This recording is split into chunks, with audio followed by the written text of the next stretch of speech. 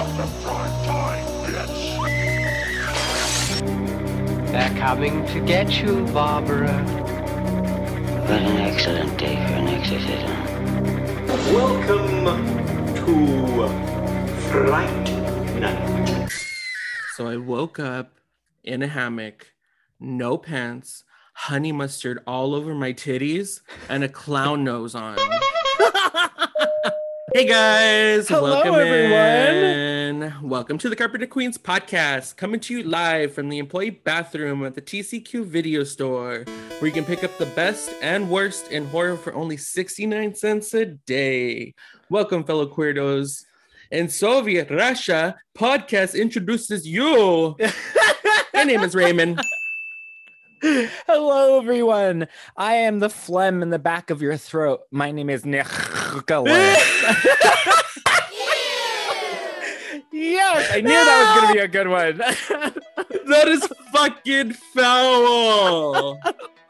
I felt like I had to come out here with a good opener. I've been sitting on that one forever because I'm like, I don't know when I'm going to do this. But what else are you sitting out? Ew.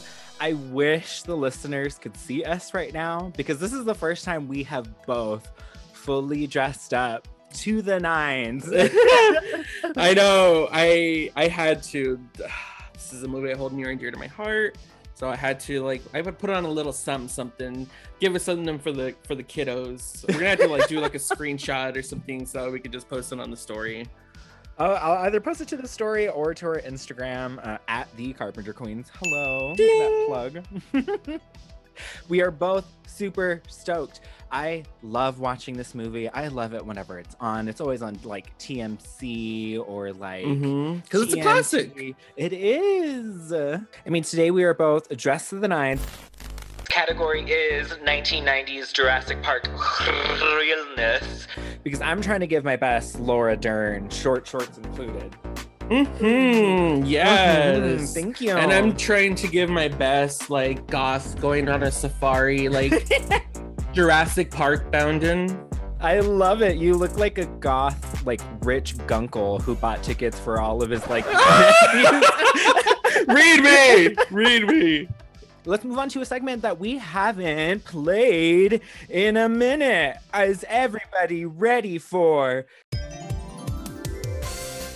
60-second reviews? So we both have 3, right? Yes. Okay. Do you want to go first or do you want me to go first? You go first. 3, 2, fun. So the first movie I'm going to talk about is the Fear Street trilogy. I really do want us to do a full episode on this trilogy. Maybe we'll touch upon that on season 2. We'll see. But I mean, for all of these 3 overarching movies, this was ridiculously great. I was anticipating every single release. It gave me everything I wanted and then some. I honestly cried at the end of the 3rd one. I'm not going to give any spoilers here, but I cried so hard. It was great. I really loved every single one. The next movie I'm going to talk about, I'm going to give it less than 10 seconds. The Forever Purge. No. That's it. And the last movie I'm going to mention is Freaky. I finally got around to watching it. Vince Vaughn destroyed me. The performance was amazing. The humor was great. The kills were excellent. They were so inventive. I love it. I also want to touch on it, so I'm also want to do it, so I'm not going to give any spoilers, but geez Louise, that was a great movie. Yay! Woo! All right, you won your round. Really quickly though, before I get to my movies, I just want to say that I 100% agree on the Fear Street trilogy. Holy shit, it gave me everything fantastic. I needed. I love that the last in the trilogy was a nice bow on this story arc that we got. Obsessed. But we'll save our details for when we actually cover it, because I'm pretty sure it's in our future. But let's do my 60-second review. Ready? 3, 2, review! Okay, so I'm going to start with... I actually did watch Freaky as well, so I'm going to start with that one. That's so cool! I know. I had heard nothing but good things. Umbi kept telling me to watch it, and we finally had the time this weekend, and so we watched it, and I was not let down. I loved all I don't want to get into the details because we want to cover it, but the campiness, dark comedy aspect of it, I loved. We also watched Luca this weekend, which is not horror related, but it is a touching queer, I want to call it, animation movie. It's very sweet. It made me feel things as many as like every single Pixar movie will. I highly recommend you go out and watch it. And then lastly, we watched The Hunt. The Hunt, if y'all have not seen it, it's got the amazing Betty Gilpin. That's all I'm gonna say. Like political dark comedy, absolutely. Go out and watch it. It's streaming. Ding ding ding ding ding. Wow. Woo! Wow, look at us go. That's some sharp shooting there, bud. I have not seen The Hunt. It is on my list. It's because of HBO Max. It's because of HBO Max for you too, right? What do you mean? That you're watching like The Hunt and you're watching Freaky. Mm-hmm. Well, I had already seen HBO Max, I had already seen The Hunt prior, but Richard hadn't. And I for some reason I thought I watched it with him. I don't remember who I watched it with. What other side piece were you out with? I don't know. There's so many. But so I finally sat him down Friday night and we watched The Hunt. He was not let down because Betty Gilpin. She's amazing. Oh my God. If you loved her in Glow, she just like knocks that shit up like 5 notches in The Hunt for me. And Hilary Swank's in it. Emma Roberts. It's a stacked cast. Emma Roberts is in that. You know what? I'm probably gonna. I'm off the next couple of days, and tomorrow's gonna be a lazy day. I've got to line up all of my shows, all of my movies, and just it's really good. Myself. I honestly, you're probably gonna want to cover it for the pod after you watch it. So give it a watch. Ooh, I like that. This is great, but we're gonna have to move on to this week's movie. The Carpenter Queens are wanting to go to, a nice tropical paradise where we can learn about a wildlife park, beyond our wildest dreams.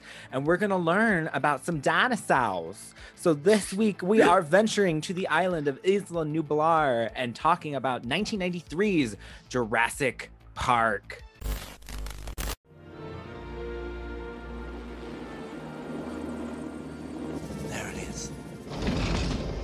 Welcome to Jurassic Park. We've made living biological attractions so astounding that they'll capture the imagination of the entire planet. The most phenomenal discovery of our time How'd you do this? becomes the greatest adventure of all time. Can I touch it? Sure. Universal Pictures presents You feel that? Hold on to your butts. a Steven Spielberg film. Fences are failing all over the park. Yeah, that's nice. Gotta go. An adventure. I can't get Jurassic Park back online. 65 million years in the making. Jurassic Park.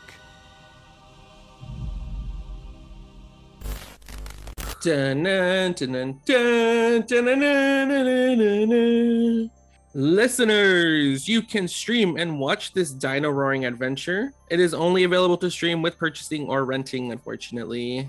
It was on Netflix for a hot minute, right? All 3 of them were on there for a hot minute.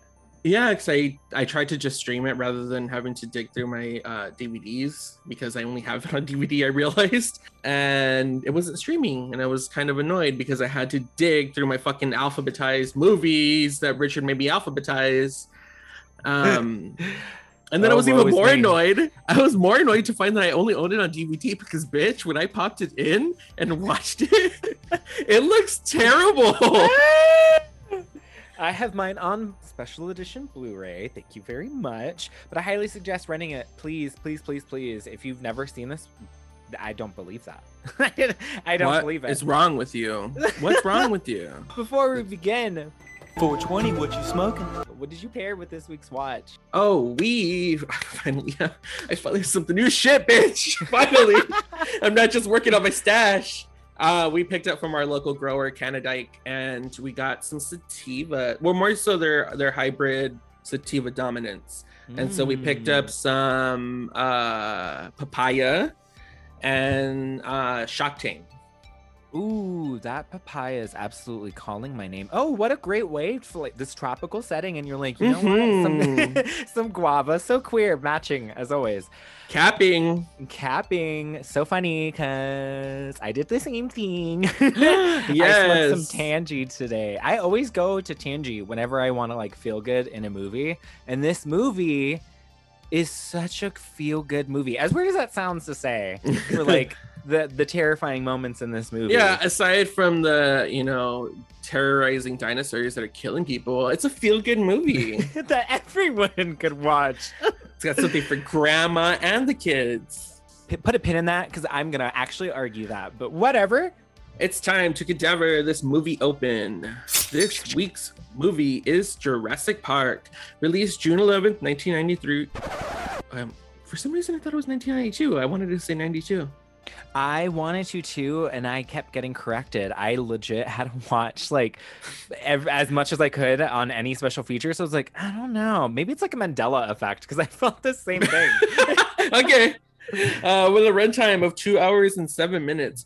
I didn't realize how long this movie is, and it kind of feels like it, and it kind of doesn't. Am I the only one? No, I fully agree, and I think I know what moments that I can pick out that you feel like it dips. And this week's taglines, please read them because the majority of these are so iconic to me, and I enjoy honestly a good handful of these. Yes, these are iconic taglines for an iconic movie.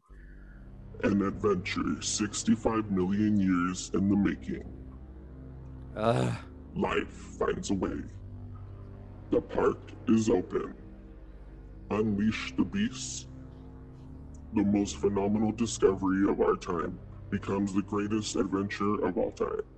Like, slow clap on that. Like, for the most part, I feel like an adventure 65 million years in the making was their most prominent and used tagline. And what I find fascinating, and I want to talk about these taglines really quick, because I really didn't talk about marketing, because this literally created dinosaur kids because of this movie. You're an exact example of that. But guilty. The poster is, but it's somehow both iconic and perfection, and I don't know how they did it. And I know it's because Steven Spielberg's name was on it.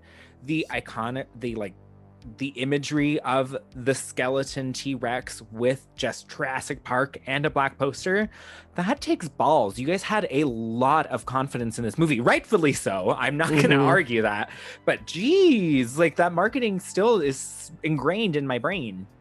I think Steven Spielberg is he's a very smart man, especially when it comes not only to filmmaking, but marketing, because I think he knew that less is more. And so he knew that this film was already packing a heavy punch, that he didn't need all the glitz and the glamour of a big movie poster being like, hey, come watch my movie, because less is more. So when you show the audience less, I'm like, ooh, what is that? Dinosaurs, a Jurassic Park by Steven Spielberg. I want to see that. Boom, and there we go.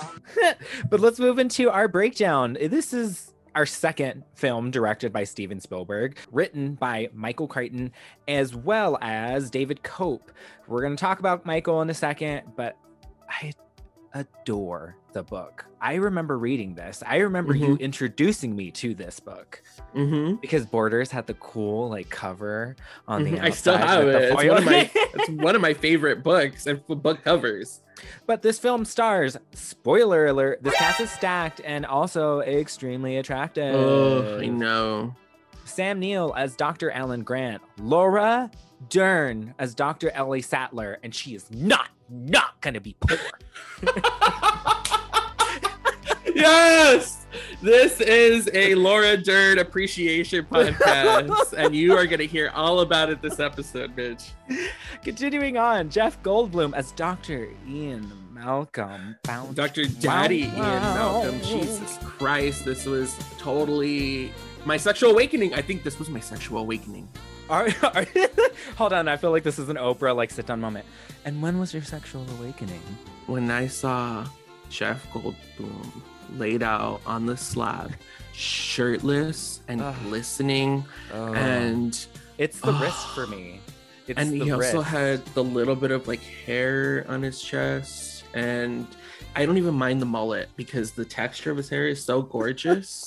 And when he wears glasses, honey, it's over. I flood He my has basement. aged- Oh my God. He has aged gracefully. Beautifully. Jesus Christ on Still a hit cracker, it. Kathy. Still hit it. In And a he's second. And he's totally like my style icon. Always so dressed Goth. to the nines, goth chic, very goth chic. He's always all in black with some big black rimmed glasses. That's totally my aesthetic. You're literally wearing it right now. Like I said, I think we've talked about Jeff Goldblum for a minute, and I'm sorry, listeners, but we're probably going to continue this counter. this is a Jeff Goldblum appreciation podcast. It's a dual Laura Dern, Jeff Goldblum.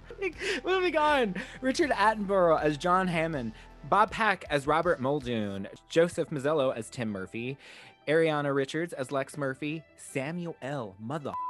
Jackson as Ray Arnold, Wayne Knight as Dennis Nedry, Martin Ferrero as Donald Gennaro, B.D. Wong as Dr. Henry Wu, Jerry Molan as Dr. Harding, Cameron Thor as Dotson. We've got Dotson here. Wow! and Greg Burson as the voice of Mr. DNA, and I had to include it because he's honestly some of my favorite parts. Honestly, he's One iconic, and a lot of us grew up knowing Mr. DNA as John Hammond calls him. He says DNA very funny in the movie, and for some reason it always stuck out in my head because it bothers me. But he says, me, sir, this bothers me. IMDb gave it an 8.1 out of 10.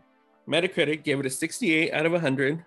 Rotten Tomatoes, they got a 92% on the tomato meter and a 91% audience score. I Jesus think this is Christ. our highest for both. I was just about to say, I think this is the highest we've ever seen on both ends. Can we talk about Metacritic though? I feel like am I the only one that's like, that's pretty low? By this point, we might as well leave Metacritic off the list from now on because they don't mean shit to me. Metacritic is all the critics like gradings pushed into one, and that is the average out of all of them. That's low. It is surprisingly low. I feel like there was like critics that really praised it, and then there was other critics that just shit on it for whatever reason, and that was the average they got. Our box office, our opening weekend gross of $47 million. In its original theatrical run, it grossed over $912 million. By now, it's well across the $1 billion mark, especially since it's done the cool re-releases in theaters and things like that. The film would become, again, a trend for Spielberg as being the highest grossing film at that time. It wouldn't be dethroned until James Cameron's Titanic in 1997. Wow. Damn, bitch. Steven Spielberg just like upping himself. Raising the bar yet again and doing it flawlessly. The receipts are there. Moving on to production with a whopping budget estimated to be $63 million, patent pending. Patent pending. This money was extremely well spent because I need to ask you, how do these effects still hold up for you? They hold up great, in my opinion. Right? For a movie that came out in 1993, that technology and like the computer power of 1993, I think these graphics hold up very well. Granted, this day and age, like you've seen with the Lost World series now, Jurassic World, sorry.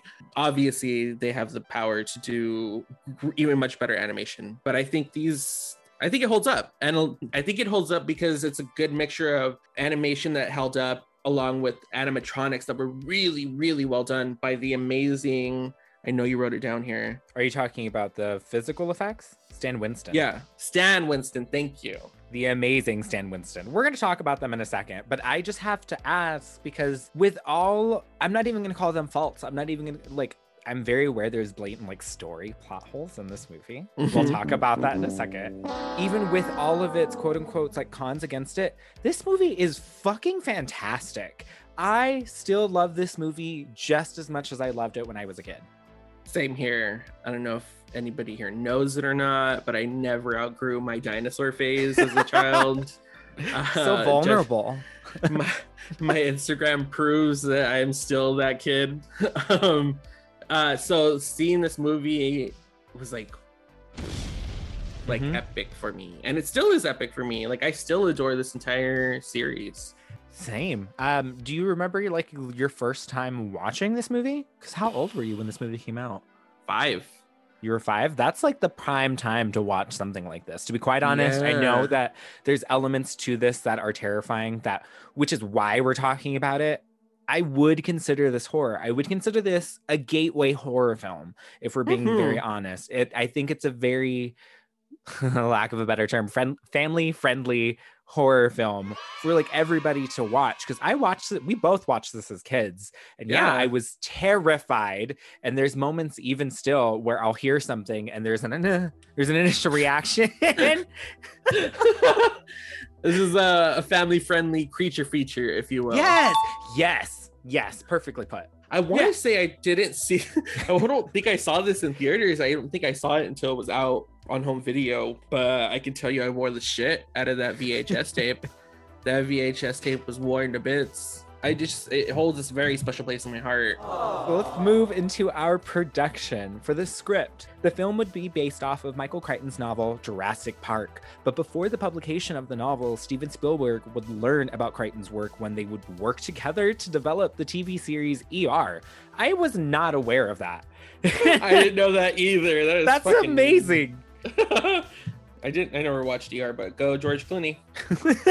With the Caesar haircut. So rightfully so, before the book was even published, Crichton demanded a non-negotiable fee of $1.5 million for the film rights and percentage of the gross. Get your coin, sis. Get every last one of your coin, sis. But due to the fact that everyone was aware that this material was hot, it sparked one of my favorite things in the world. Warner Brothers, Tim Burton, Columbia Pictures, and even 20th Century Fox tried obtaining the rights, but all of them would fail in comparison to the juggernaut that is Universal. Universal would claim the rights for Spielberg to direct, and together they struck a deal, and Spielberg could finally do Schindler's List if he did Jurassic Park first. We're gonna mention their timeline because Jurassic Park's post-production was right in the center of Schindler's List filming. So while Spielberg was filming in Poland, he still had pre-production up to 4 to 5 times a week through just calls of how post-production was going and Holy all of the shit. animation afterwards. I couldn't even fathom having to juggle both of those because those are extremely drastically different films. They really are, and they did it so flawlessly that I can't tell that either of them suffered. That is I'm impressed. Color me impressed, bitch. Those are 2 major motion pictures that he juggled simultaneously. It's Spielberg. I don't know what else to say. Kudos, bitch. Spielberg, inspired by Godzilla, King Kong, and wanting to, quote, I was really just trying to make a good sequel to Jaws on land. I mean, it is what it is. He's not lying. He is not lying. He's just trying to surpass what Jaws did, and bitch, does he. Bitch, did he. Because he was like, I'm not going back in the water, bitch. We're not making another water movie.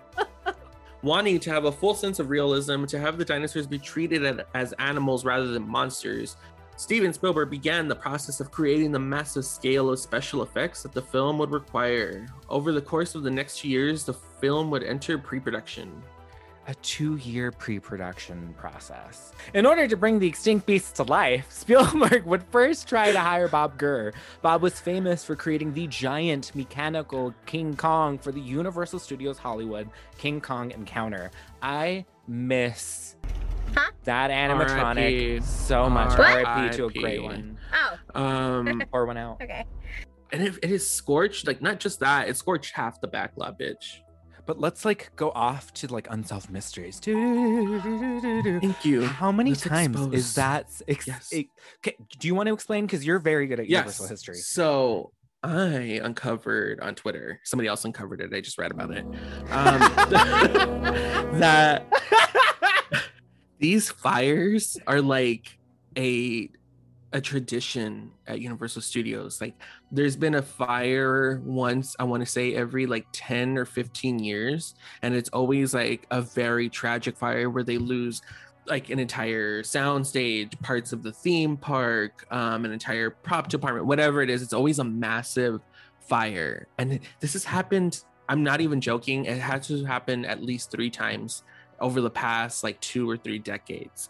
And I'm just like, does nobody else see this? Are we not talking about with the this? devil. This is some Fear Street sacrifices sound set in order for us to have continued happiness, whatever. It's a strange anomaly that always just, we're on to Universal. Watch, we're gonna wind up dead next week because we expose their asses. I know. Initially, Spielberg wanted full life-size scale dinos. This would be deemed too expensive, too massive, and just not too convincing.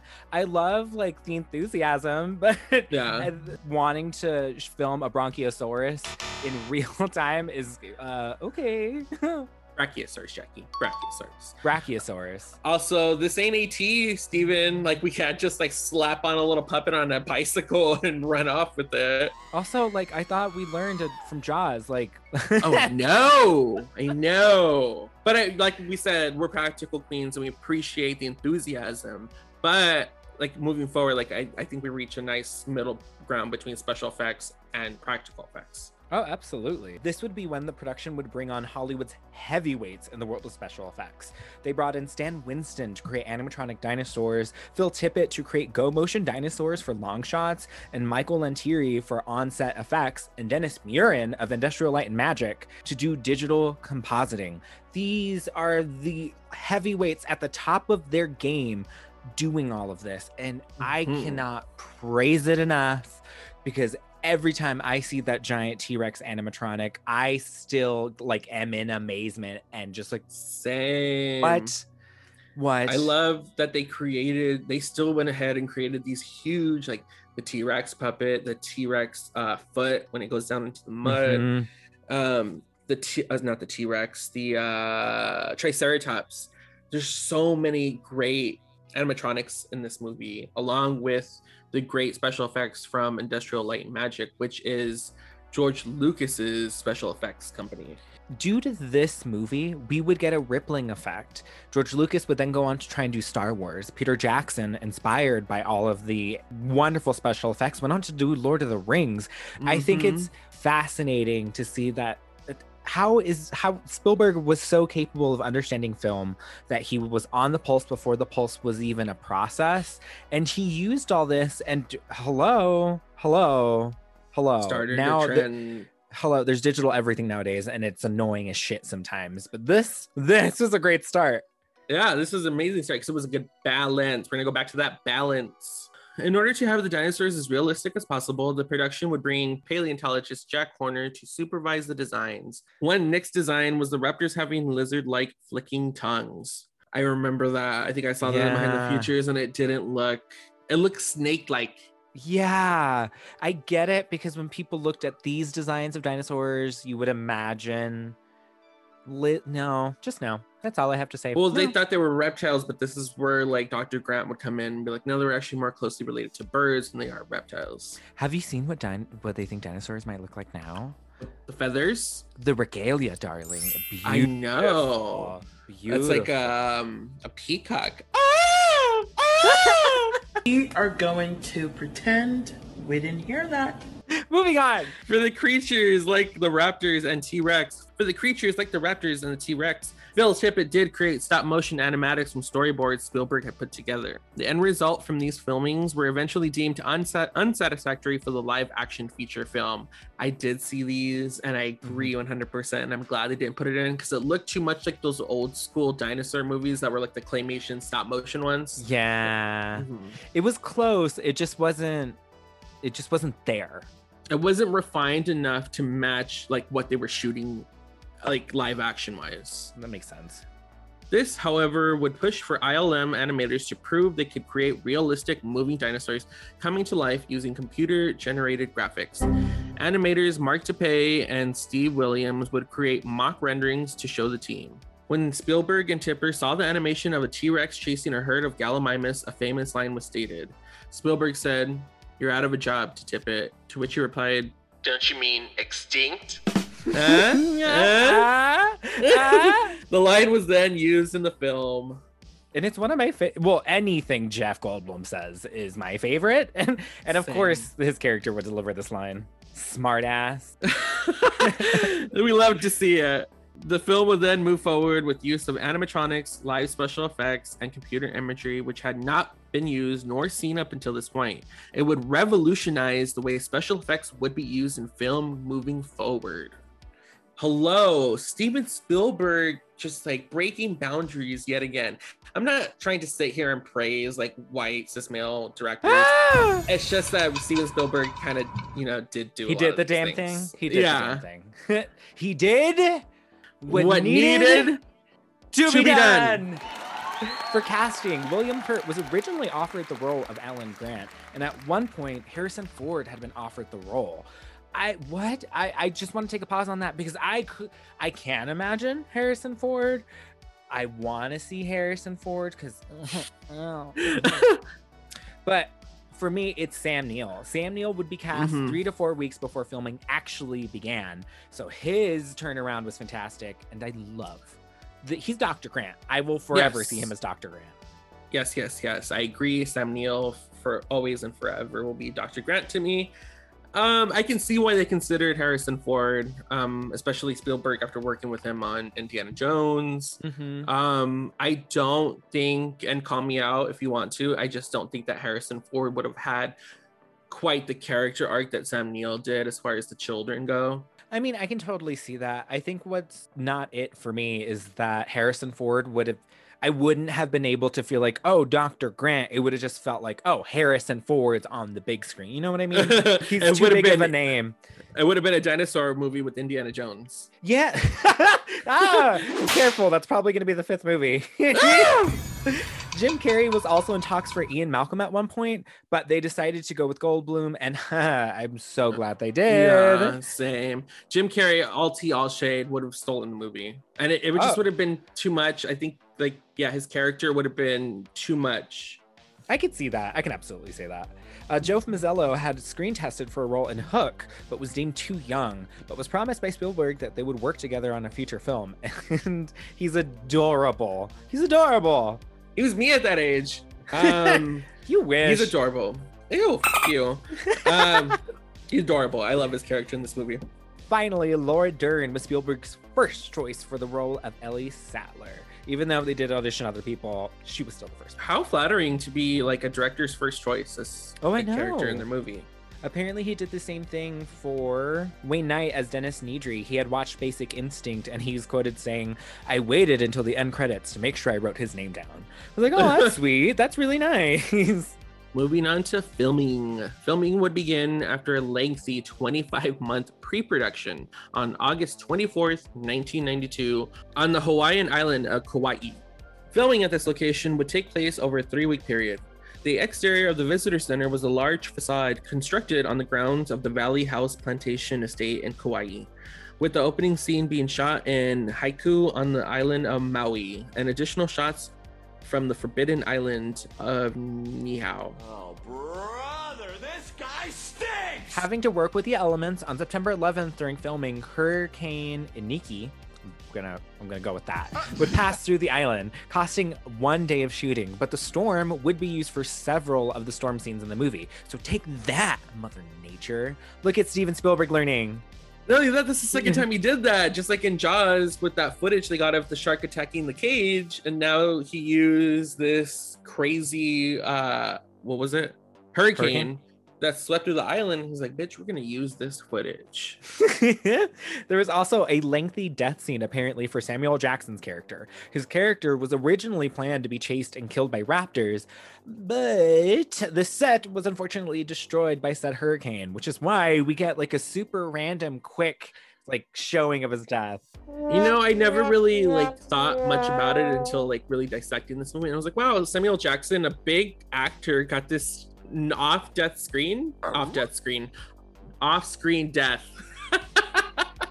Words, we know them. From here, the film would relocate to California on the infamous Universal Studios backlot by mid-September, as well as shooting on location at the Red Rock Canyon in Montana. At the Universal backlot, they would film the Raptor kitchen scene, the park's labs, the control room, and shooting the T-Rex's infamous attack scene. Shooting proved to be difficult for Stan Winston's animatronics. Wanting to shoot in the rain, the foam rubber skin used on the animatronic would quickly soak up all the water. Miscalculating the machine's new weight, the water would cause the dino to shake and quiver, forcing Winston's team to use towels and chamois between takes to dry off the machine. And I saw the behind the scenes on this, and it's great. I love it because I'm sure like Stan Winston told Steven Spielberg, like, we can't shoot in the rain, we can't get these things wet, you're gonna have to cheat it because these aren't built for that. And Steven's like, okay, so guys, turn on those rain machines. All of them. How many gallons do we have? No, turn on the fans too. I want a hurricane up in this bitch. But legitimate, you hit it on the nose. Originally, it was just meant to be shot in the dark. But of course, no, we want all of this. We want the storm. We need this. But I think the storm elements just add this whole new level of dread, and it makes the island terrifying. As much of a pain in the ass as that was, it's one of my favorite scenes, and legitimately still makes me a little scared every time I watch him attack that car. Worth it. Worth it. Fuck those kids. We're gonna talk about that because these kids go through the fucking ringer. Yes, they do, as they should.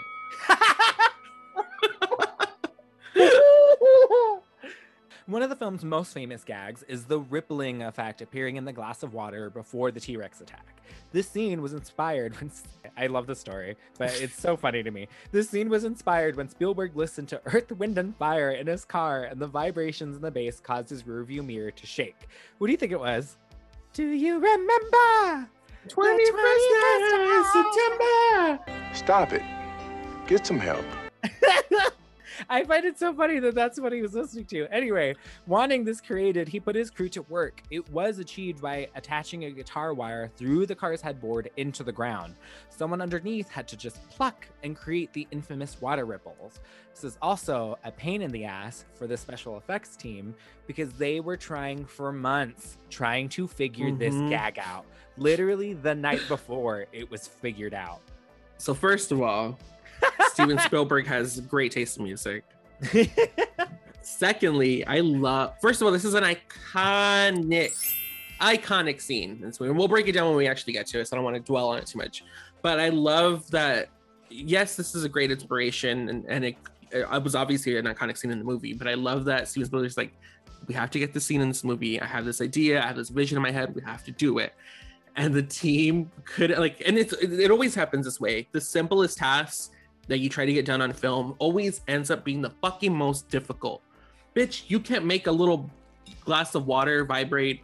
Wanting to up the climax, Spielberg changed the original ending of Dr. Grant using a platform machine to maneuver a raptor into a fossil of the T-Rex's jaws. We now have our new ending of the T-Rex saving our protagonist. This is not uncommon on Spielberg sets of like, you know what? This is what we're gonna do now. And then we're gonna do this now. But it has to be stated, I do still think that the computer animation at the end of the movie still holds up for me, especially compared to a lot of movies nowadays where it's all computer generated.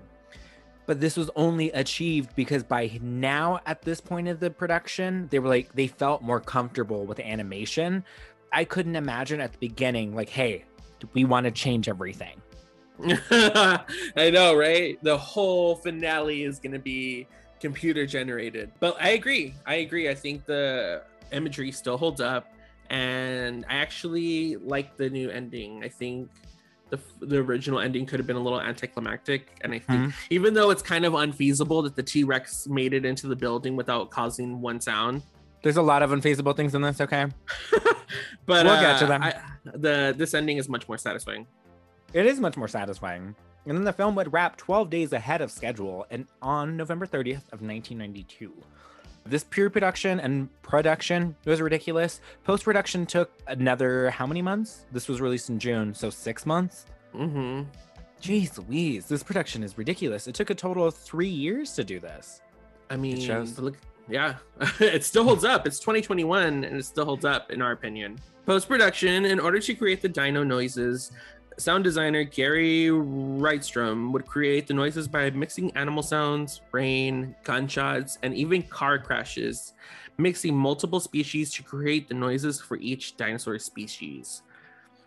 And last but definitely not least, we have to note John Williams' epic score to this film.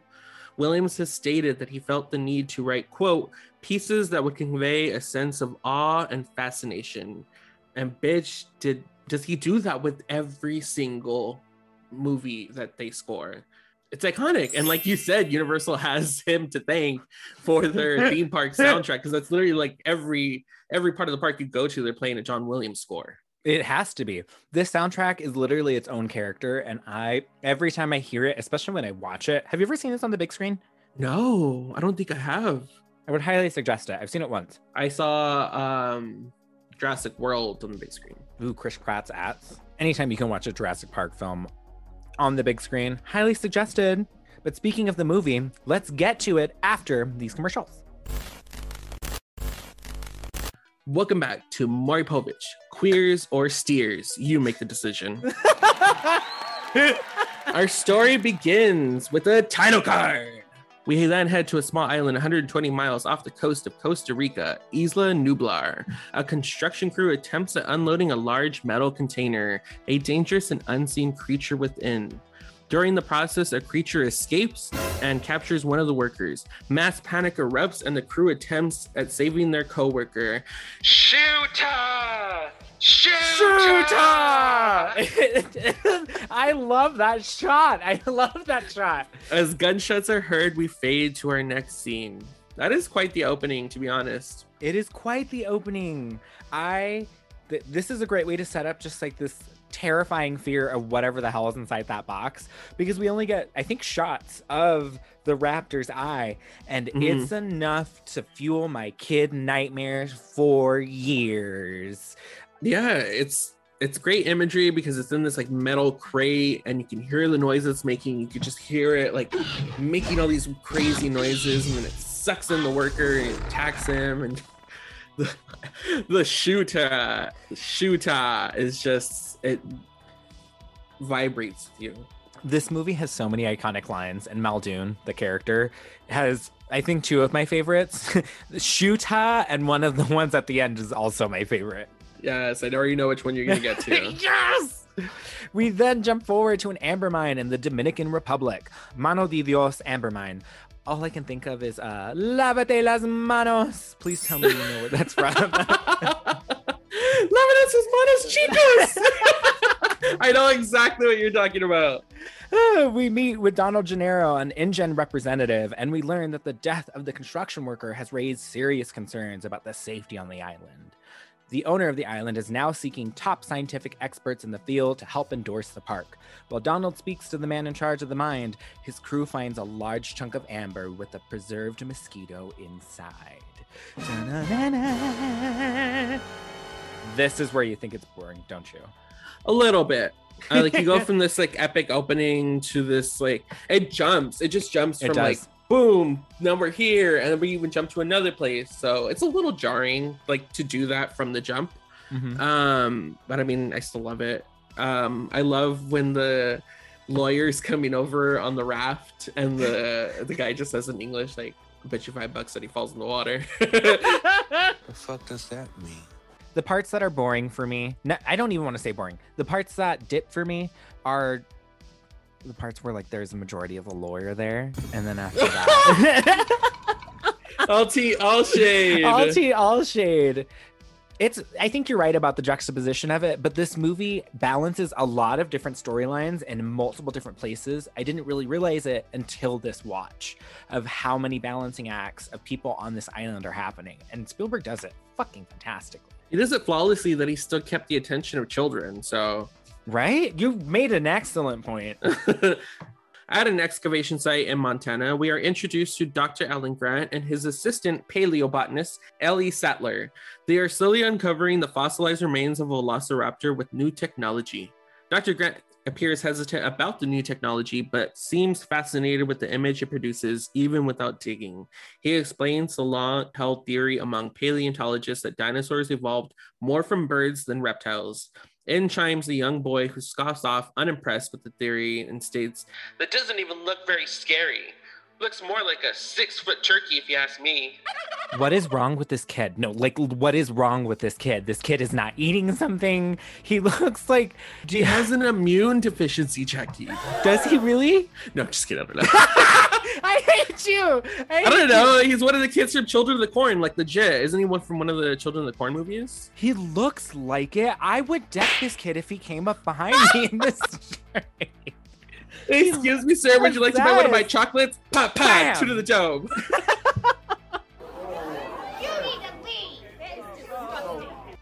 You're so stupid. You're such an asshole, but he does look sickly. Grant tells the kid a story about how velociraptors would hunt their prey with fast, coordinated attacks. The boy is horrified when Grant explains that after their prey is brought down, velociraptors would often eat their prey alive. He slashes you here and here, or maybe across the belly, spilling your intestines. The point is, you are alive when he starts to eat you. So, try to show a little respect.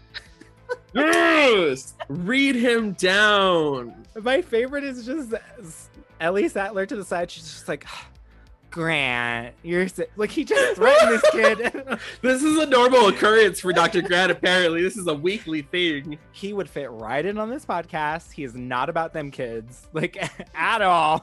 Oh, I love it. We love to see it.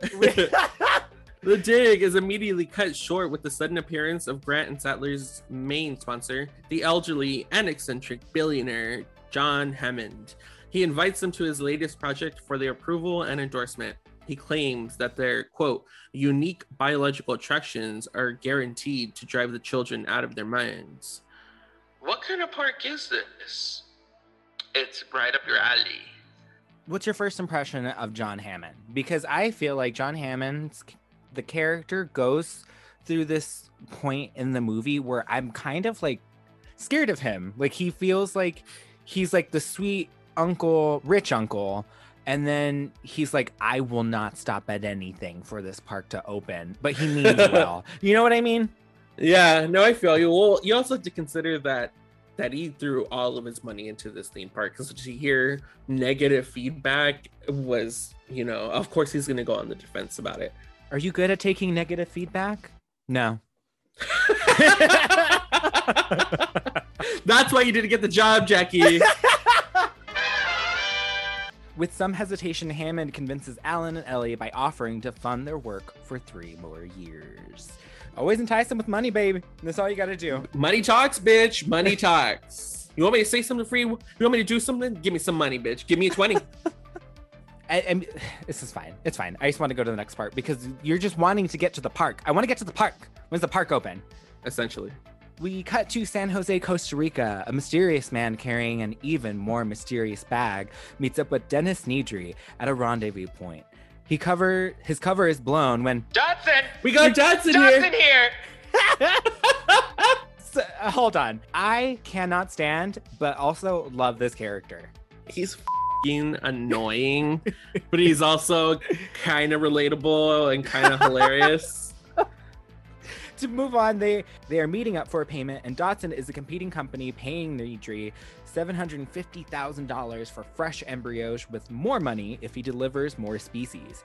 He's to transfer the species in a shaving cream container and meet up at a certain time for transfer. I love when he brings it. I don't even know how to describe that laugh. He sounds like a dino. Like, it's not like real. It's like almost like a Mariah Carey, Ariana Grande squeal, bitch. He hits them high notes. Mariah could never. The whistle tone. I was always bugged as a kid when he would take the shaving cream and then put it on a pie. I know. First of all, that dessert cart was for everybody to share, and you just put some Barbasol on that bitch. Are you trying to give somebody food poisoning? Oh God! But it's one of my favorite scenes. I love that he calls out Dodson because he's all paranoid.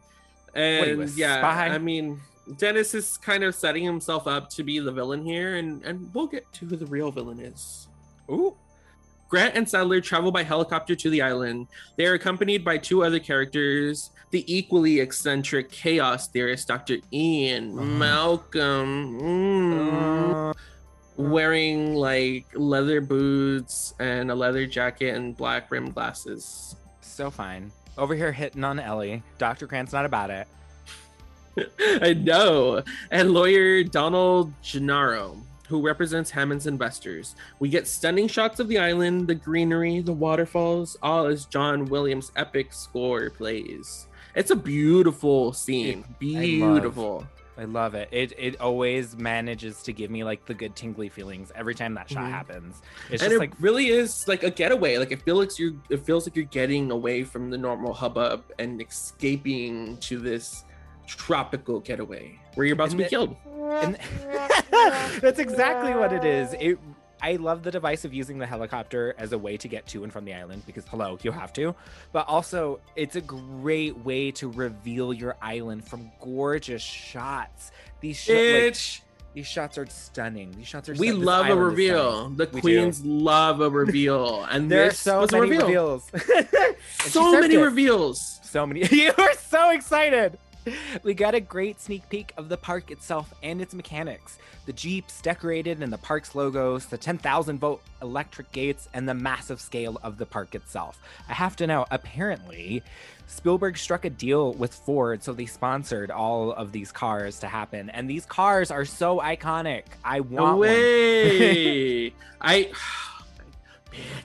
I don't like Jeeps, but I would 100% buy a Jurassic Park Jeep. 100%.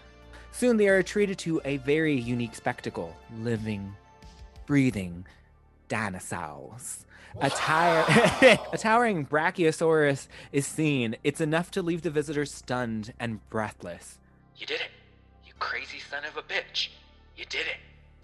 I love Goldblum. I love Goldblum. I could never deliver like Goldblum, but it's... Yeah, no one can. No one can. It's terrific. It's the most interesting deadpan. It always sounds like he's literally thinking up the words before he says it. He probably did, in all honesty. This is another... we're going to mention this film is just filled with iconic scenes. But I can't describe to you the like butterflies that I felt in my stomach when I first saw because it's a great shot. It's a gorgeous shot. Very like low angle from the floors, so you can really get the scale of this dinosaur, and it's amazing. And he coupled with John Williams' score, it just gives me all the feels. It just has this, it's so effective at creating this imagery of wonder and awe. I think that's why I like this movie so much, because even still, I still get, like you said, the warm butterflies of like being in amazement. And that's something that I feel like you feel like a lot as a kid. And it comes and goes as an adult. So the fact that Spielberg was able to literally just capture a feeling, go off, sis. Because we also get our iconic, there's no way to describe it except... Dr. Grant and my dear Dr. Sattler, welcome to Jurassic Park.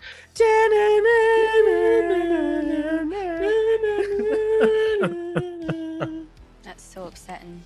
Later, the group arrives at the island's central resort and control facility. They are given a brief tour of the process that created the dinosaurs. The tour is hosted by none other than the famous Mr. DNA. I geek over it. InGen has succeeded in cloning animals from simple strands of DNA salvaged from mosquitoes that fed on dinosaur blood and were preserved for millions of years inside fossilized amber. The group is then shown the egg incubation room just in time to witness the birth of a baby velociraptor. This is where we also learn that all of the animals in the park are female. They have been altering the chromosomes to maintain breeding in the park. Malcolm, however, believes that life finds a way, and they won't be able to control the park. Grant is disturbed by the birth of the baby raptor and asks to see where the adult raptors are kept. So, to start, the fact that they tried doing like this Disneyland learning auditorium style, it's just, it is the best thing for theme park nerds like us. I love Mr. DNA, learn about dinosaurs. Like, that's the only way to say dinosaur. It's like the little kid in me when I love when Hammond like interacts with the screen. I think it's stupidly adorable, and he pricks his own finger. But the raptor birth scene, I always forget about it for some reason, but when it's shown, it gives me alien vibes, and I don't know how to describe it except for the fact that it gives this energy of like you're watching something otherworldly be created that shouldn't be happening. Does that make sense? It's also something that's dangerous and that is dangerous, and I think why. that's where that's coming from, because the score also changes for that scene, like the tones, the shot, the lighting, it all changes with that scene, and this is where we head to the raptors. Talk about nightmare inducing. The raptor containment facility is a fortress. An electrified fence and dense foliage are the only thing that separates the humans from the most dangerous creatures on the island. Just in time, we do witness the daily feeding of the raptors. A cow is lowered into the pit. We, as the audience, do not see, but the cow is quickly killed and the gruesome sight of the carnage is hidden by the foliage. We also meet Muldoon, a security specialist in the park, and he explains the pack's extremely intelligent behavior and ferocity. I think Spielberg really learned that showing less until you fully reveal your creature is more, because these scenes are really like they're creepy.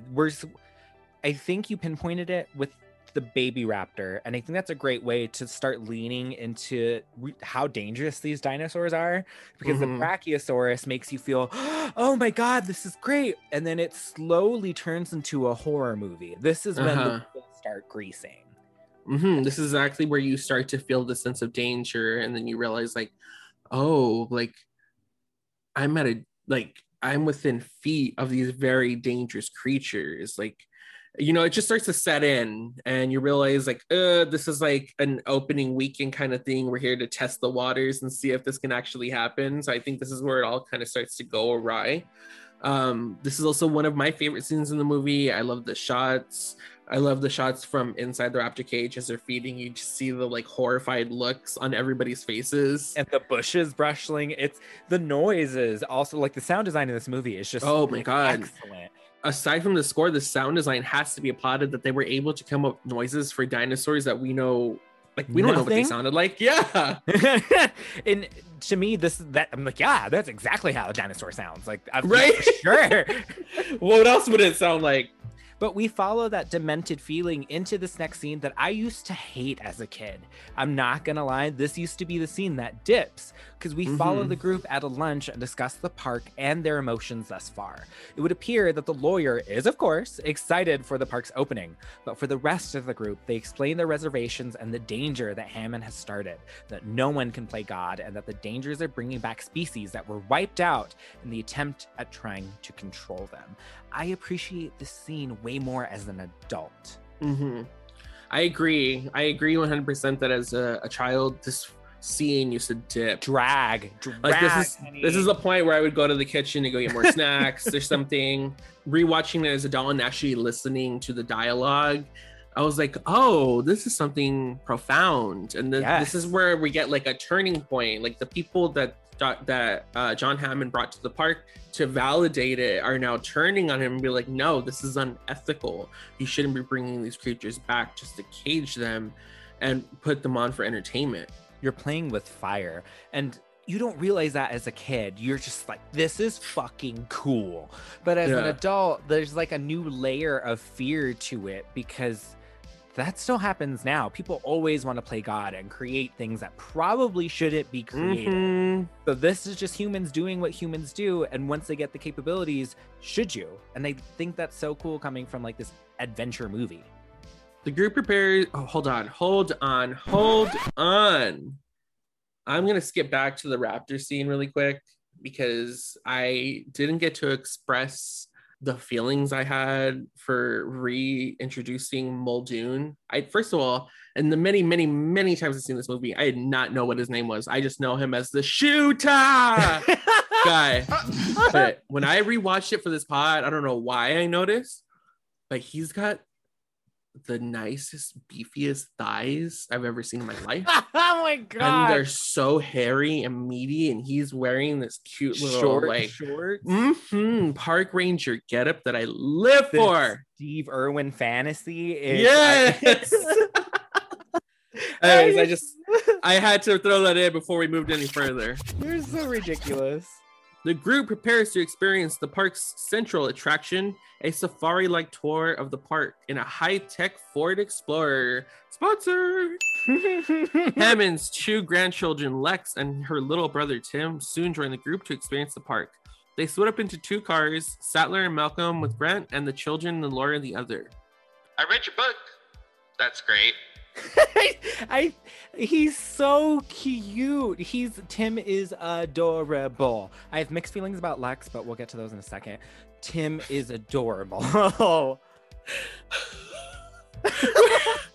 so fucked up when you have mixed feelings about Lex. I'll get to it. All right, whatever. I relate to Dr. Grant on a very religious level with this whole dinosaur obsession / hating children, because kids always ruin my good time whenever I'm somewhere. Moving on, Tim appears to be a big fan of dinosaurs and Dr. Grant, much to Dr. Grant's annoyance, with Lex just having a crush on Dr. Grant. While they all settle into their vehicles, Hammond settles into the main control room, where his 2 computer experts, Arnold and Needry, manage the complex infrastructure of the park. Hold on to your butts.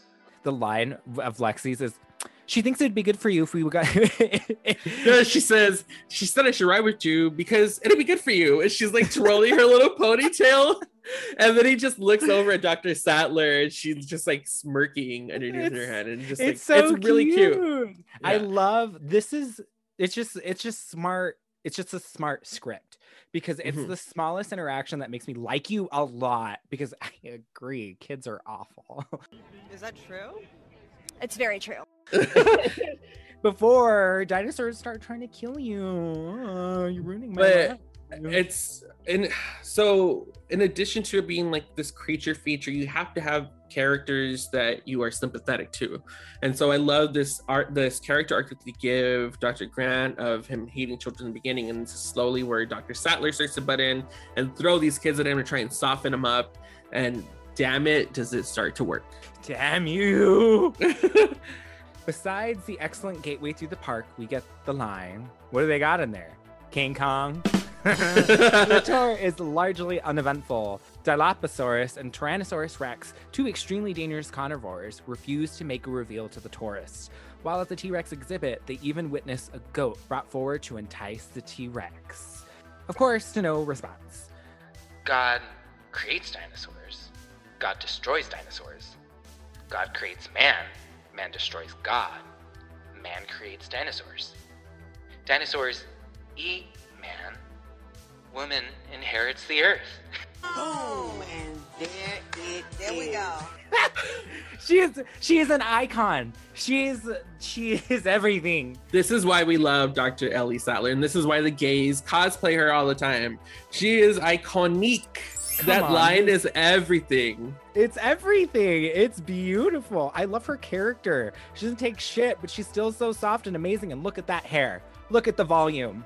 And the coif, bitch, it never gets wet. Even when she's being chased by raptors, it still flows in the wind. It really does. It really, really does. A sick Triceratops is met along the way, and the creature is being tended to by park veterinarians. Sattler leaves the group, though, to help them out. Also get a great big pile of dino shit. Droppings. She's so badass. She's like, yeah, I'll put my hand in this shit. She ain't afraid of no scat play. Ew. I don't mean to. I'm not kink shaming, but just like, it's not for me. We missed the part in the car where Jeff Goldblum was totally flirting with her, doing this dumb little water experiment. Chaos theory bullshit. Mm-hmm. He's like a hot philosophy major, isn't he? He's like a hot philosophy major with 2 baby mamas and 3 kids. No, we asked. I would still hit it. An approaching tropical storm forces the tour to be cut short, as most of the staff leaves by ship for the mainland. While the storm approaches and hits harder, Nidri shuts down security systems throughout the park, but also causes the tour's electric cars to break down and the electrified fences to shut down, thus releasing the dinosaurs from their containments. Hi, Nidri. Check the vending machines. He's such a dick. The shade. The shade. shade. I mean, in all fairness, Nidri did say he was going to go to the vending machines because he wanted something salty or something, I think what he said. But yeah, that was total shade on John Hammond's part. Nidri is such a good, like I said, I hate and love this character because if we didn't have him, we wouldn't have this great adventure that's about to happen. Jurassic Park probably would have been a great success if it wasn't for Nidri. But like his character stealing the embryos, I always thought was super cool. I love when he pulls out the embryos and it's blue and there's fog because it's science. But Nidri, like you said that there was another villain in the movie. Who's the other villain? John Hammond.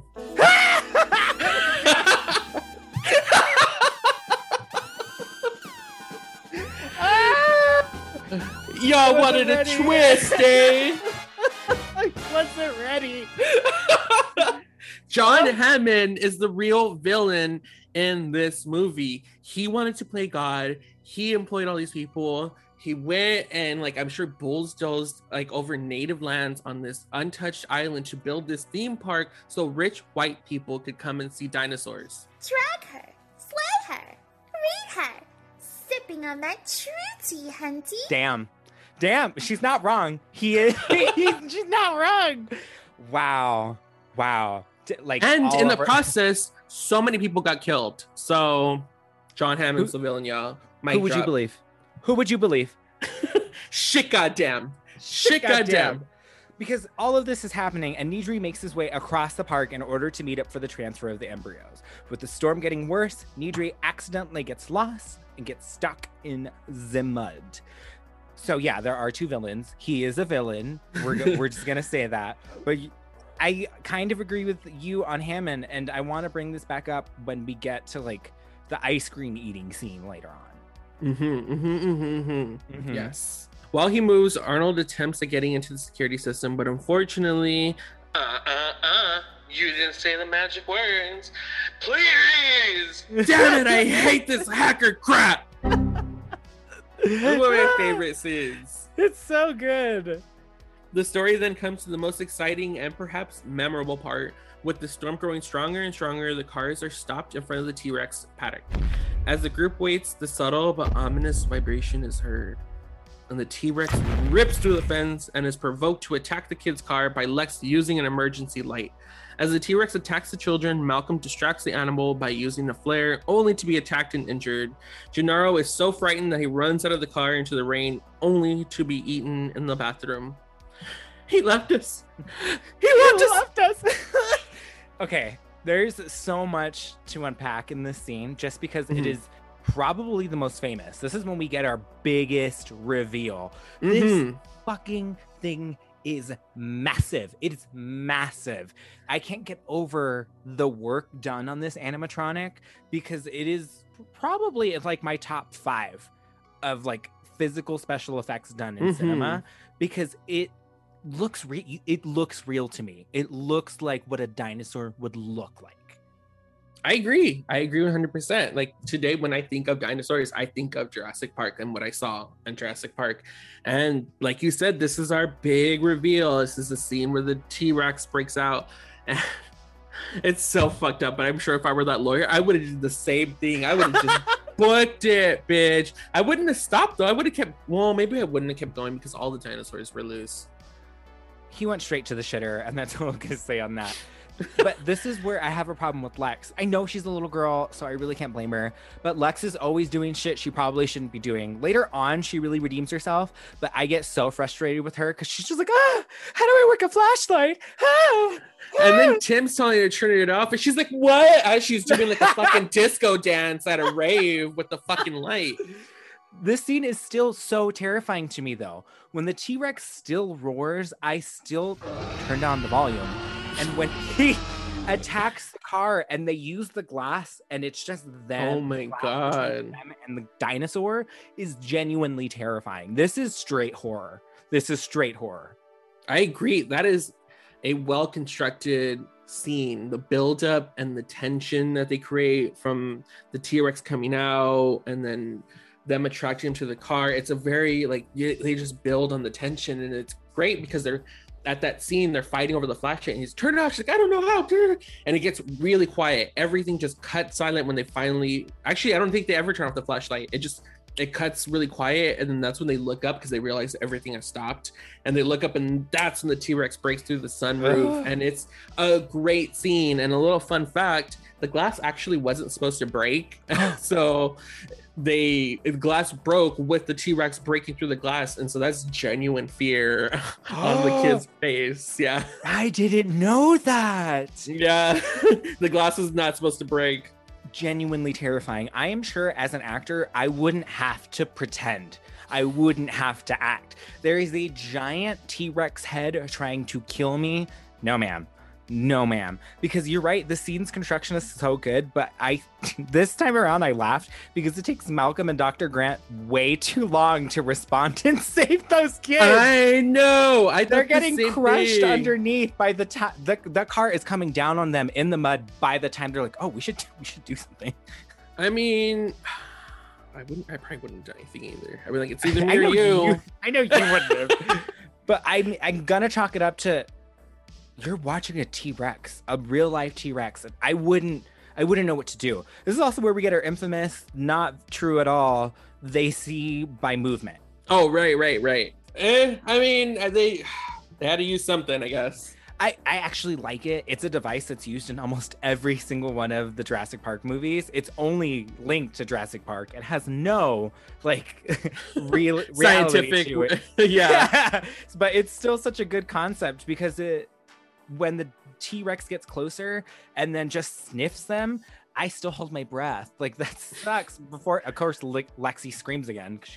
This is where I just don't like her. She's horrible. That's my favorite scene because that's the part where they have that huge animatronic foot just smushed down into the mud. And the scenes and the cinematography is something to be applauded as well, because the scenes and the shots in this movie are done so well that in my head to stick out. There are certain, I want to call them screenshots that stick out in my head that remind me of this movie, and this is one of them. I fully agree. You're absolutely right. Spielberg's cinematography for his films is usually spot. But Grant manages to reach the children and grabs Lex to escape, only for Tim to still be in the car as the T-Rex pushes it over an edge down into the jungle below. Plot hole. Another plot hole, which a lot of people know about by now, but yeah, that's a huge plot hole. Like, the dino just came out over that fence, and now all of a sudden there's a 60-foot dip there. It pushes our story along. I never really realized it until I was well into a teen. That's my own bad. But I push past it regardless because it's a fucking iconic scene. That car crashing is amazing. It made it to the ride. Such a good ride. Meanwhile, Nidri is caught in a ditch and exits his car in an attempt to break free.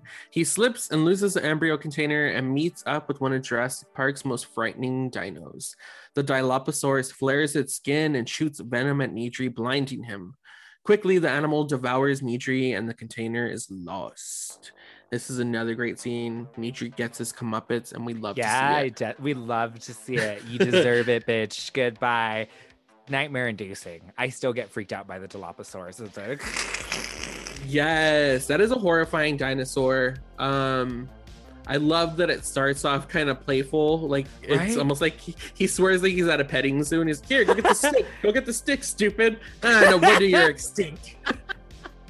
And then he gets his comeuppance. It spits a venom in his face that blinds him, essentially. It's not even venom. It's like this thick black tar, which I don't know how accurate it is, but it's still disgusting. It's very disgusting. And then he jumps in the car to try and get away, only to find that there was another one waiting for him in the car, and it devours him. It's super satisfying. Like, you don't like Nidri, and when he does die, because you as an audience member want him to die, it feels good. It feels right. We love to see it. Sattler and Muldoon arrive by Jeep at the T-Rex attack and find Malcolm. The T-Rex returns, though, to give chase to the Jeep down a road in an excellent car chase. Thankfully, they manage to escape, with Malcolm commenting, "You think they'll have that on the tour?" This is an epic chase scene by the T-Rex. It's great, and it's usually used in pop culture and referenced multiple times throughout. I know it's in Toy Story 2. It is! I love it!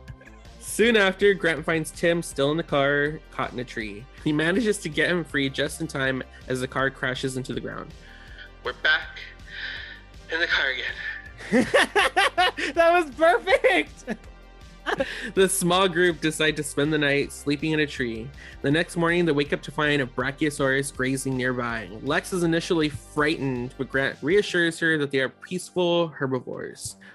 I love when she's like, "Are those meatasauruses?" So meaty. This poor girl is traumatized for life. Yeah, they both are, because when he finds Tim in the car, Tim is just catatonic. He's just sitting there, like he can't even talk back to him.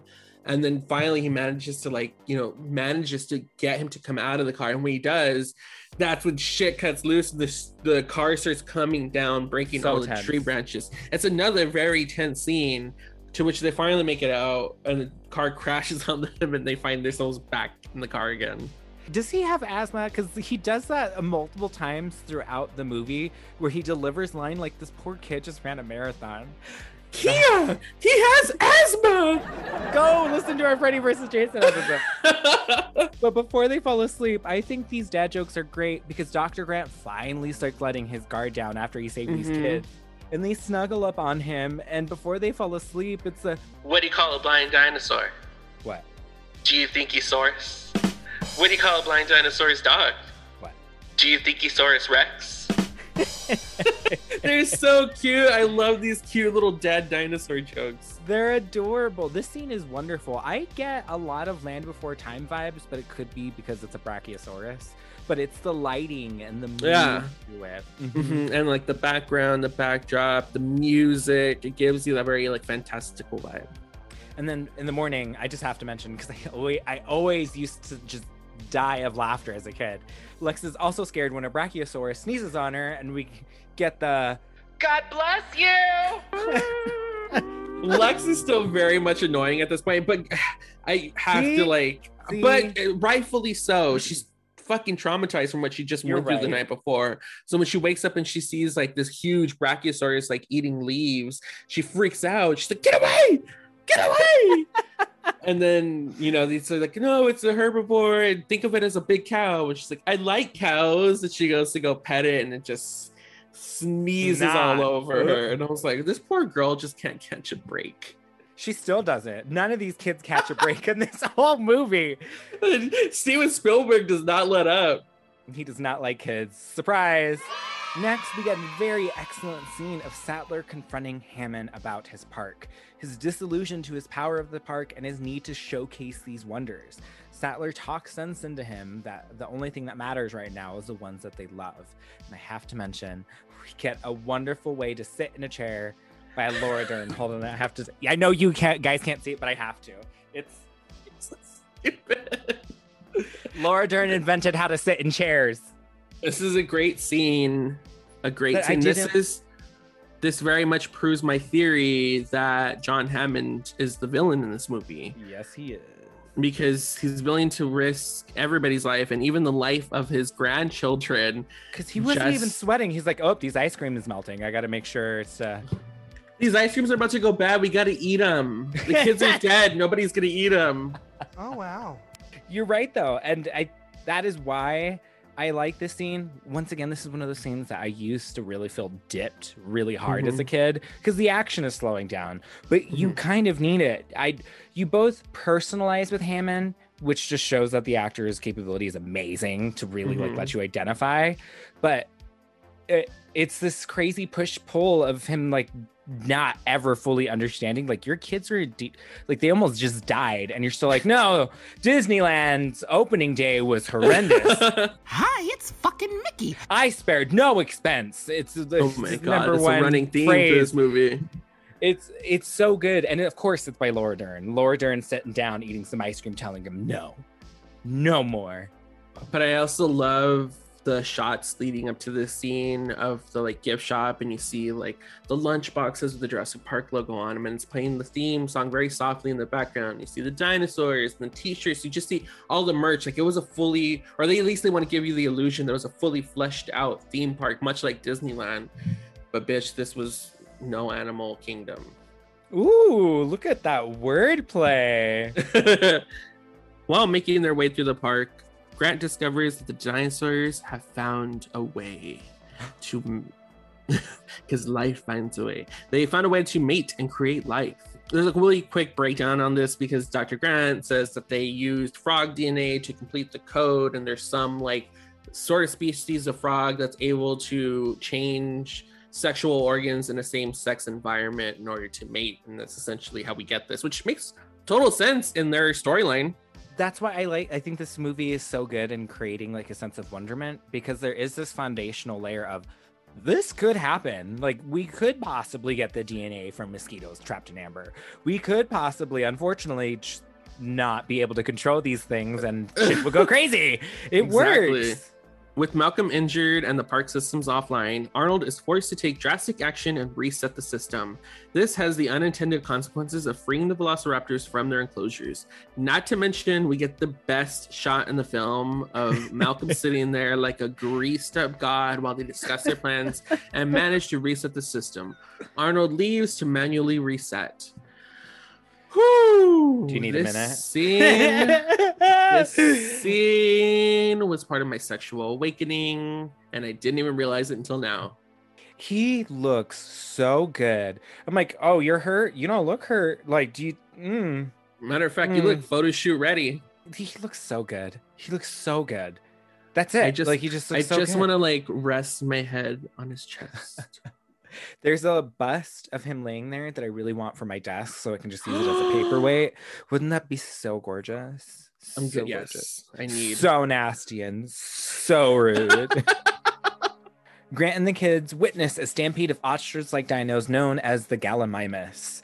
I think this scene's good. I think it's just because we also get another T-Rex attack. Is it bad that I feel like this scene was here because they had created that first mock-up of this to show that the animation could work? So they're like, cool, let's put it in there. Yeah, because I'm sure they spent a lot of time and money just doing the fucking mock-ups. So they're like, we spent the money and we have it, we're going to use it. And I don't think it feels out of place in the film at all. I think it just showcases the great technology that they had come up with at the time. And it kind of gives you a peek into like what the dinosaurs would be like in their natural habitat instead of being caged up and fed fucking goats. Because we also get Dr. Grant being like, you bet you never look at birds the same way again. And then Tim's just like, I know, like Lex is British, like, can we please go? Can we go? Can we go? Can we please go? And Tim's just like, look at all the blood. He's still amazed, even though this poor kid was just terrorized. Muldoon and Sattler attempt to restore the power after it appears that something has gone wrong. We get another great Sattler line. But her interaction with Hammond is, but it ought to be me, really. Why? I'm and you're look, we can discuss sexism and survival situations when I get back. Yes! Oh my god, yes! Another feminist statement. She's amazing. I love Sattler. She's probably one of my favorite. All these characters, actually, I genuinely care for all of these characters. They're great. They're well written, and these actors are. Come on, Laura Dern. I have no notes. No notes. Soon, the two are ambushed by the gang of raptors. Sattler makes chase after running into a tree. It's my favorite part when he tells her to run and she just goes, and then she slams on it. Oh, but you want to really fight. Muldoon is outsmarted and killed by the cunning raptors. Clever gas. I love this scene. They come out, they're ready to go see what happened with Arnold. And so they head out, and immediately Muldoon is just like on edge, ready just to like, he's on the lookout. And so it's almost like borderline campy in my opinion, but it works. It does. Muldoon is super into it. And he's locked in on the raptor. He knows where she's at. And he's like, you should go now. and then that's when Laura Dern makes her epic run for the control room, which is clearly a stunt woman intercut with scenes of Laura Dern. Because bitch, I read that wig. I saw the wig and they were dry. Yeah, it's a pretty epic scene, like run to the control room though. I'll give them that. The body count just went up higher, and it's by someone who was fully aware of how dangerous these things were, and he was outsmarted. Raptors are terrifying. I don't care what you tell me, raptors are terrifying. Especially that noise they make, and even though it might not be the real noise they made in real life, it's still horrifying. It's extremely terrifying. Grant and the kids attempt at climbing over an electric fence before the electricity is turned back on. Grant and Lexi make it through quickly, but Tim is too scared to go the remaining way. Back in the energy room, Sattler attempts at turning on the park's power with Hammond guiding her. Before she turns on the power, an alarm screeches as Tim still holds on to the fence.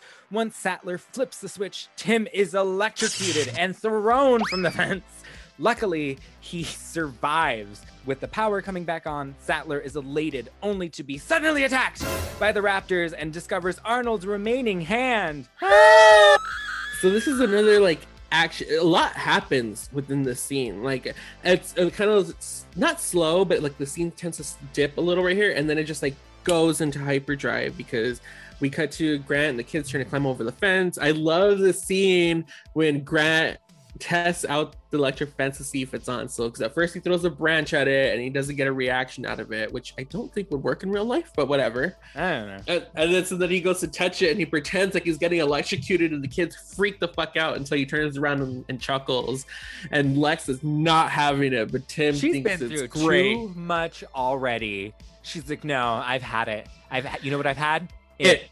Oh, and then we get Dr. Sattler making her way back into the control room. And when she finally gets through, turning everything back on, she's so excited. We are on the up and up, bitch. She gets a raptor attack from behind. So fast. Then we get the worst, arm reveal of Samuel L. Jackson. It's sad that his character goes out this way. But for me, it heightens it for me because she freaks, rightfully so, the fuck out. But this is also when what? Plot hole. What was the arm doing there? How did it just fall on her? What? Jackie, this is one of many. I'm just saying. Go ahead and say it. It's done already. The scene is great, but Laura Dern also starts doing her, for me, infamous running, because later on, and then she gets caught. Damn it! It really bothers me that she didn't just pick up the fucking flashlight and headset instead of dragging it, or even just ripped out the cord and just let it fly, bitch. She was being attacked. And she had to move forward. I'm on Laura Dern's side. But I have to mention Tim. Tim, are you okay? These poor kids. Steven Spielberg said, these kids, they're gonna get the worst out of everybody, because this isn't the last of it.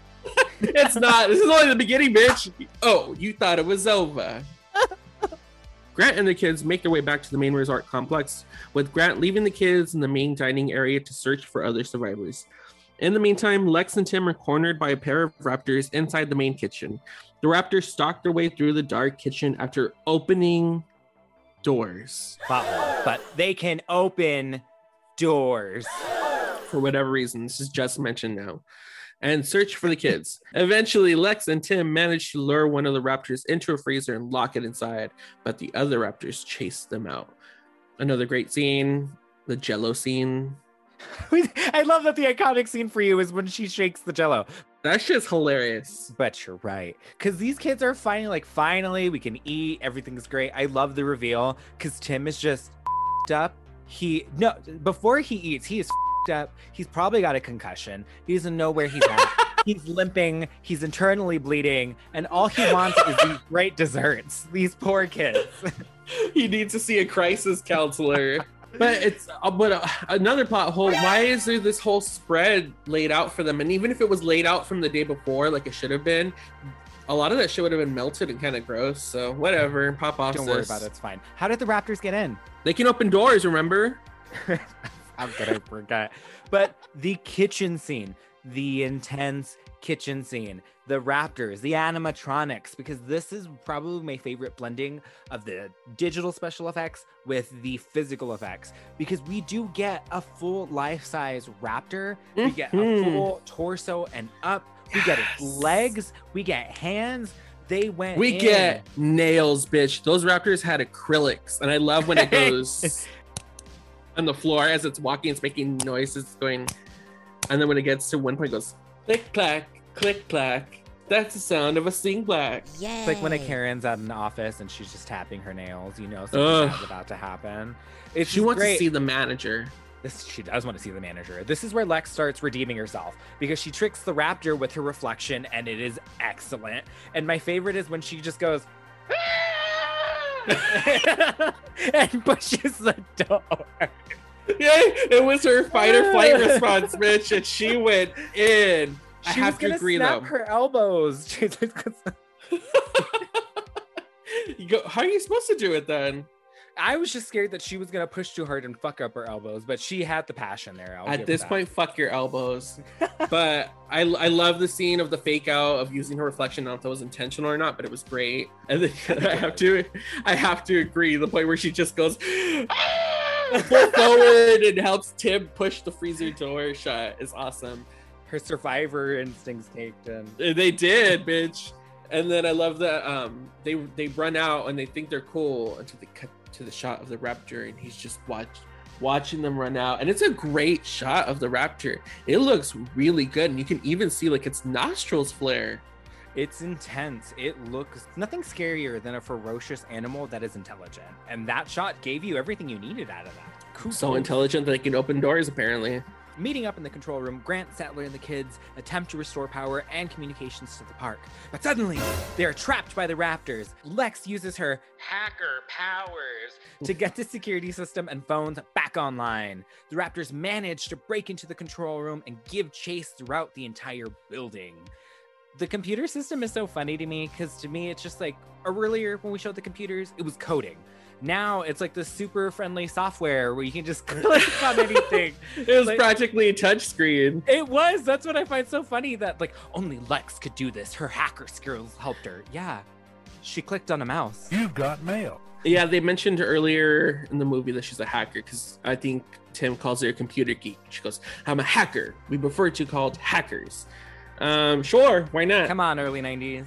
What really bothers me about this scene is that the two of them are trying to hold this door shut, and then Lex is trying to hack into the computer system while Tim is literally just standing there doing nothing but going like this, like holding his hands up in the air, freaking out, panicking. I was like, do something, grab the gun. In his defense, this kid has been thrown, crashed, electrocuted, almost died, and is limping.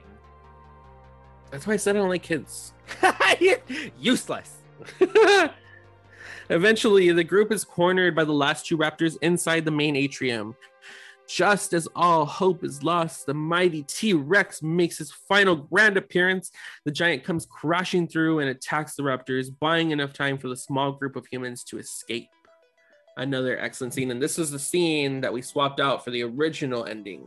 And I think it's well deserved, because we get to the atrium by them going up through the air vents, and we do get a really cool shot of the raptor getting the projected computer screen on its face. Like the code. It's so freaking wicked. And we get Lex almost dying again and falling through the roof, but they make their way to the atrium and climb on top of, it's not a T-Rex. I don't know what skeleton it is. I want to say it's a T-Rex. Is it? They're climbing on the skeleton, and of course the raptor reminds me of a cat. It's just like judging how far the jump is, wiggling its tail, and then and then makes its way on top. It's pretty hilarious because they all end up on different pieces of the fossil, and they're all just straddling it like it's a mechanical bull. And then the raptors jump on at one point, and it's just like a whole lot of shit going on. And then the fossils slowly start to like fall, or like Laura Dern just straight up like falls 20 feet from the ground onto marble flooring. Lex like rides her fossil until it hits the ground. Tim almost dies again because he falls and the skeleton almost crashes onto him. Tim, this is some Final Destination shit. You must have pissed someone off because they've got a vendetta. Clearly, this was not a theme park for kids. And then after surviving all this, the Raptors are still there trying to get their ass. But the T-Rex makes its excellent debut, and I agree with Spielberg. This ending is far better because immediately we finish. The last 30 minutes of this movie are so incredibly paced and fast that it's just one action sequence after another. And this is where we culminate. You're right, there is another plot hole. How the fuck did this giant T-Rex make its way in? But it's a beautiful imagery, especially when he kills both raptors and the banner of when dinosaurs ruled the earth just delicately falls and he roars one last time. That is a wonderful punch gut to finish off your movie. It's very cinematic. It's beautiful. I love it. Hammond gives one last look at his creation as a helicopter leaves the island and flies off as we cut to black. I also love when they're running out of the atrium and they're jumping to the Jeep and Dr. Grant tells John Hammond, we have decided not to endorse your park. I agree. We're at the end of our adventure, our Jurassic adventure. What is your final thoughts, feelings on this movie? This movie holds a lot of nostalgia for me. It's still one of my favorites. It's something I grew up watching. I'm obviously still very much a dinosaur aficionado, if you will. So it holds a near and dear special place in my heart. It has very few flaws, I want to say, aside from the plot holes. It still holds up. The animation still holds up. The acting holds up. I think I'm gonna have to give this movie a 5 out of 5. It's excellent. It's so good. This movie's so good. I will watch this anytime that it's on. Laura Dern, Jeff Goldblum, Sam Neill. What? Hello? That's an excellent. It's an excellent formula. Steven Spielberg, quite honestly, at one of his best. Mm-hmm. There are a lot of plot holes, and we poked every single one. But even with poking again, even with all of its plot holes, this movie doesn't feel aged to me at all. It just feels like it's its own little universe, and that's the universe it lives in, and that universe deserves a 5 out of 5. It's a 5 out of 5. It's a 5 out of 5 type of day, honey. This is a wonderful movie, and this was an excellent summer getaway. It's a little hot for me, but it's fine. I love that you described it as almost timeless in its own universe, because I think that's what allowed them to bring it back for Jurassic World. But we are now leaving the beautiful island of Isla Nublar and headed up the coast. Are you ready to join us, Michael? We're oiling up our chest and spiking our bleached hair for one of 80's best. We are talking about Joel Schumacher's The Lost Boys from 1987. Join us, Michael. Are y'all ready to go to the boardwalk of Santa Carla and visit these hot goth vampires? I'm sorry, this is gonna be a spoiler for next week. I fucking love The Lost Boys, and I cannot wait to talk about it. You love the saxophone player in Lost Boys. Play my sax, Zaddy. Ew. If you'd like to keep up with us, follow us on our Instagram at The Carpenter Queens. Our Twitter is at Carpenter Queens. My personal Instagram account is Nicholas Alexander Photography. My personal account is at STFU Ray. And that concludes this week's episode, y'all. Thank you for joining us. I hope you had a wonderful time in the cool waters. You love the cool waters. It's hot, bitch. I love cool waters, all right? I don't have a pool. Let me live the fantasy. She goes to the bathtub and just splashes around. I told you I did that for Jaws. I just threw a cup of water in my face. I hope you enjoyed, everybody. We'll catch you guys on next week's episode. Catch you on the flip side, y'all. Bye, bye, bye, bye, bye, bye.